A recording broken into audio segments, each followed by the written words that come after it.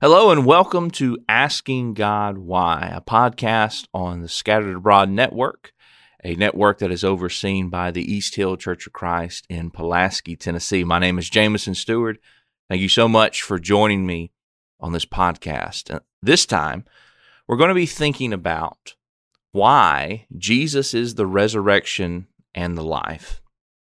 You know, death is something that we all have in common. It doesn't matter your cultural background. It doesn't matter whether you're rich or whether you're poor, whether you're a young person or whether you're older. Maybe you are a senior citizen, perhaps, as we would say. None of that matters. It doesn't matter whether you're famous, whether you're very popular, or whether no one knows your name, whether you're an outcast. None of that matters. Death plays no favorites. There's a saying that I've heard before that goes something like this: death is the great equalizer. The wealthiest person to ever live must face death, and the poorest person to have ever lived will also face death.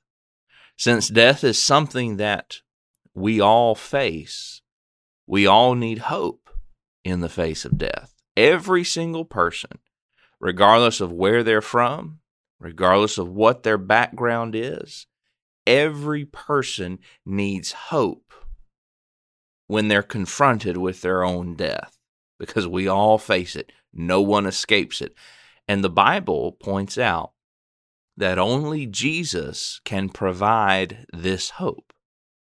John recorded his purpose in writing an account of Jesus' life. In John 20, verse 30 and 31, John wrote, "And truly Jesus did many other signs in the presence of his disciples, which are not written in this book. But these are written," John says, "I've written this down, that you may believe that Jesus is the Christ, the Son of God, and that believing you may have life in his name." Why did John write? He says that we may believe that Jesus is the Christ, the Son of God, and by putting our belief into action, by obeying Jesus, that's what's included in the believing, we may have life in his name. Life is extended to those who believe in his name, who trust in him, who put that belief into action by obeying him. Life. After the death of Lazarus, Jesus told Martha, who was Lazarus' sister, Jesus said to her, "Your brother will rise again." He said that in John 11, verse 23. Many of the Jewish people during this time, they believed that God would resurrect the dead on the last day, and Martha believed this as well. She replied to Jesus, "I know that he will rise again in the resurrection at the last day." John 11, verse 24. She knew there is hope for my brother, that he will rise again at the last day. But she hadn't made the connection that this hope in a resurrection, this hope in life was connected to Jesus. And Jesus responds with a claim that only God could make. Jesus said, "I am the resurrection and life. He who believes in me, though he may die, he shall live. And whoever lives and believes in me shall never die." Do you believe this? And that's John 11, verse 25 through 26.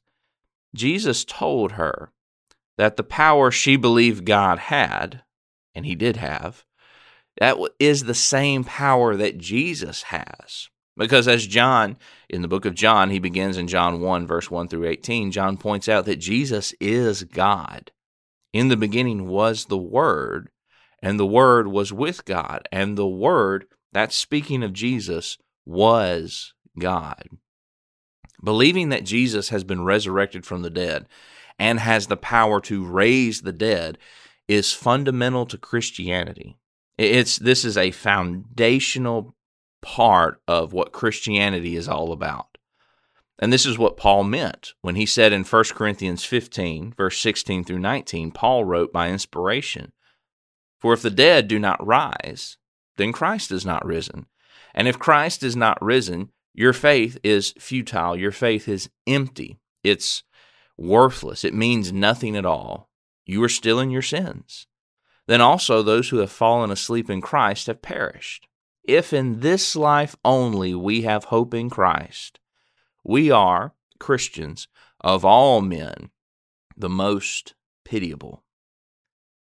I've heard, and I've probably even said this before myself, I've heard well-intentioned people say before that, even if it were to be discovered at some point that Christianity is just some big elaborate hoax, that the Christian way of life that would still be the best way to live this life.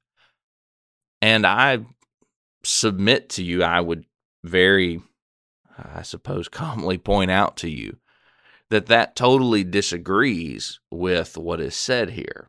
Paul makes the case in 1 Corinthians 15 that if Christ is not risen, if that fact is not true, if Jesus Christ has not been raised from the dead, then faith in Jesus Christ, then living the Christian life, then Christianity means absolutely nothing. Christianity hangs upon, did Jesus Christ rise from the dead or not? If he did, then the Christian way of life is the life that is full of meaning and the life that is full of hope. If Jesus is raised from the dead, and he is. But if Jesus was not raised from the dead, then the Christian life is empty of all meaning, it's worthless, it's futile, it means nothing at all. So I would say if Jesus is not raised from the dead, then it doesn't matter how you live. You don't have to live the Christian life. It means nothing anyway. But what the Bible clearly demonstrates is that Jesus Christ has been raised from the dead. The evidence is there. The tomb is empty. He is raised from the dead, and he can raise the dead. He can raise you from the dead when your death comes. And the fact that Jesus can raise people from the grave, and the fact that he himself has been raised from the dead and now sits at the right hand of the Father, Hebrews 8 verse 1 tells us. This testifies to the truth that in Christ all shall be made alive, 1 Corinthians 15:22. And I just want to point out to you, with Christianity, this is what it all boils down to. We all face death. Death comes for us all sooner or later. Do you want to have hope in the face of your death? As that day approaches, whether it comes suddenly upon you or whether it comes very slowly, do you want to have hope on that day? That's what Christianity boils down to. Do you want to have hope in the face of death? And since we can know that Jesus has been raised from the dead, the question for us is simply, are you in Christ? Are you in the one who has said, I am the resurrection and the life? Have you done what God said in order to get into Christ, which is where we find life? Galatians 3:26-29 tells us that we get into Christ by faithful obedience, being baptized into Christ. Romans chapter 6, verse 3-7 explains that the reason why we do this, there's several reasons, but it follows the example of Jesus' death, his burial. Baptism is a burial, and resurrection. When we're buried with Christ in baptism, Romans 6, verse 3-7 really also points out, that's where we come in contact with the blood of Christ, which washes away our sins. So the question is if we desire this hope that is in Christ, will we do what God said in order to get into Christ, where we can have life? I appreciate you listening, and I'll see you next time. What's up, guys? It's Caleb and Michael over here from the Scattered Abroad Network, and we just wanted to say thanks so much for listening to this episode. Yeah, we're so thankful to the East Hill Church of Christ for overseeing this network, and we're grateful to God for this opportunity. And don't forget, you can check out our show notes below for all of our social media links, email address, website, And we have a monthly newsletter, so don't forget to sign up for that.